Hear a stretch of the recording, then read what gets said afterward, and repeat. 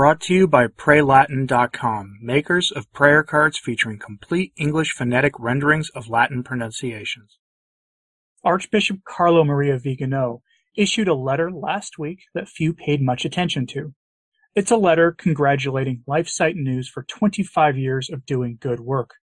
On the surface, it doesn't sound that interesting, but in the letter itself are a couple of observations that I'm going to bring attention to here.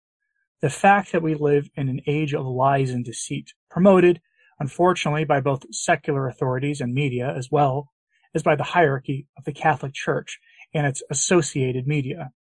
The question of whom do we trust in our time is not easy to answer, but Archbishop Carlo Maria Vigano gives us some insight into the errors of our time that permeate everything, and understanding those errors will help us lead a better, clearer way of finding the truth. I would at least hope so. Vigano begins by talking about the quote-unquote bad press and how getting rid of that entire problem is not exactly going to be an easy undertaking. It's a complicated thing because there's a symbiotic relationship between Catholic media and its secular counterparts. Sin runs rampant in this relationship, and especially when we consider the connection that, unfortunately, most of the bishops and prelates of the church have to not only the press, but to secular authorities. At the heart of any social problem is sin, either the consequences of sin or the consequences of faithlessness. Sin and faithlessness both run rampant in the church today. Now, many deny that, but it's true, and they both must be confronted. Vigano lays this out pretty well. Here's an excerpt. Quote, "But today, driving out the bad press is much more complex than in the past, because we live in a paradox in which errors and lies against the revealed truth are spread and promoted by the so-called Catholic media, by what should be the quote-unquote good press.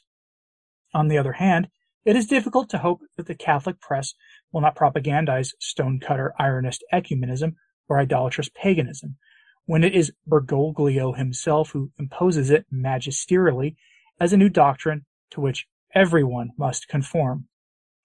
In the past, the quote-unquote good press had the task of being the voice of the truth, because it amplified the same truth that is taught by the Church. Now that the Church has been eclipsed by a sect of apostate, we'll call it committers of sins of the flesh, uses some colorful language here, it is not surprising that the Bergoglian media acts as a sounding board for the heretical proclamations of their ideological referent who sits in Rome. Nor is it surprising that among the priorities of the regime press, profit is put before correct information, confirming how much doctrinal and moral deviation is accompanied, indefectibly I would say, by the mercantile mentality typical of Protestant thought." End quote. Yes, he called Catholic media Protestant. Vigano goes on to describe the crimes of governments in our times that we're all familiar with, the lies propagated, the evil programs pushed, especially in the past few years. Can't mention them here exactly, but you already know what they are. The response to the affliction of 2020, the push to restart all of civilization by the end of the decade, and numerous crimes by the American Caesar all play out in the news every single day. Vigano recounts the lies propagated to make the point that we live in an age of lies, where falsehood is celebrated as truth, where truth becomes one of the main victims of our time, silently discarded in favor of narratives that simply cannot be backed up by facts.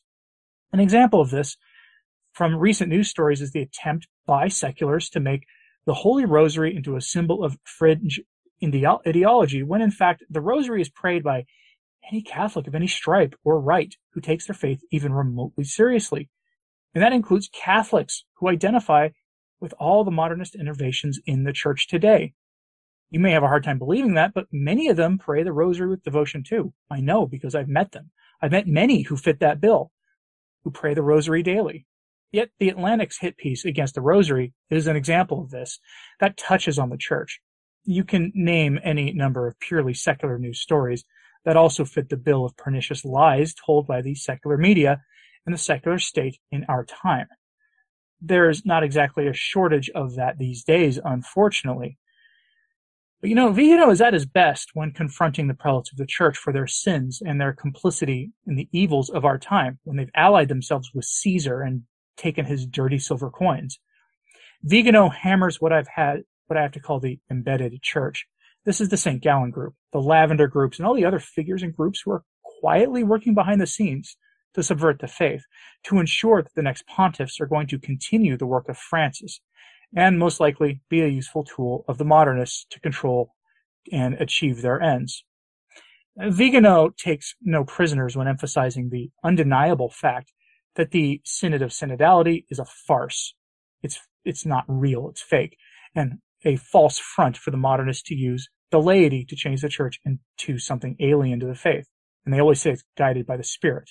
Quoting Vigano, quote, "The embedded church lies to us when it wants us to believe that the synodal way has been designed to foster collaboration between the teaching church and the learning church, when in fact it serves to undermine the authority of the pastors from within, dissolving the indissoluble and substantial bond that exists between power and its end, which is the salus animatum.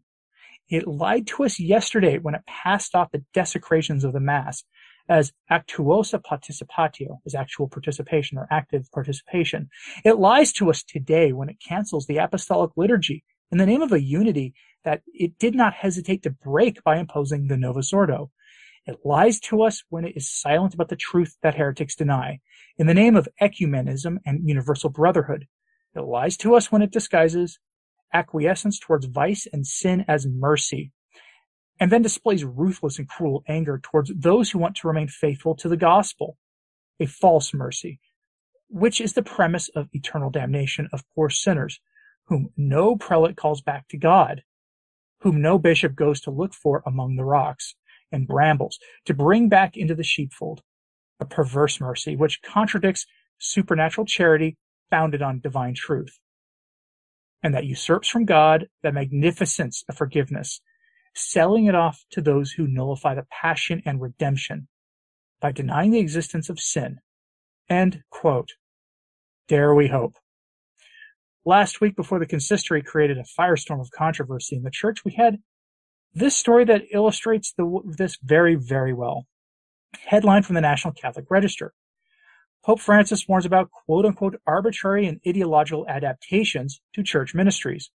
The Pope said he wants to continue to deepen the Catholic Church's reflection on the instituted ministries by initiating a dialogue with bishops' conferences on the topic.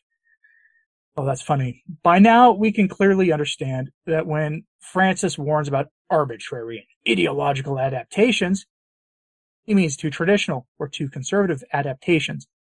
And to be fair, ones that push the boundaries in the other direction faster than he wants them pushed. Francis certainly wants change in the church, but according to the plan he's running with, according to his own schedule, and not on someone else's desired schedule. The German bishops learned that firsthand with their synod. He told them to slow down. He didn't tell them to stop. From the article, quote, "In a message Wednesday, Pope Francis warned against letting ideology influence the church's ordained and lay ministries, and said he plans to initiate a dialogue with bishops on the topic." Francis's reflection was published on August 24th for the 50th anniversary of Paul VI's Motu Proprio Ministeria Quadam, which updated norms for lectors and acolytes following the Second Vatican Council. An instituted ministry is a type of formal vocational service within the Catholic Church. It can be either lay, such as lector, acolyte, or catechist, which was added by Francis in 2021, or ordained, such as deacon or priest. In his August 24th message, Pope Francis said, quote, "Every ministry is a call from God for the good of the community."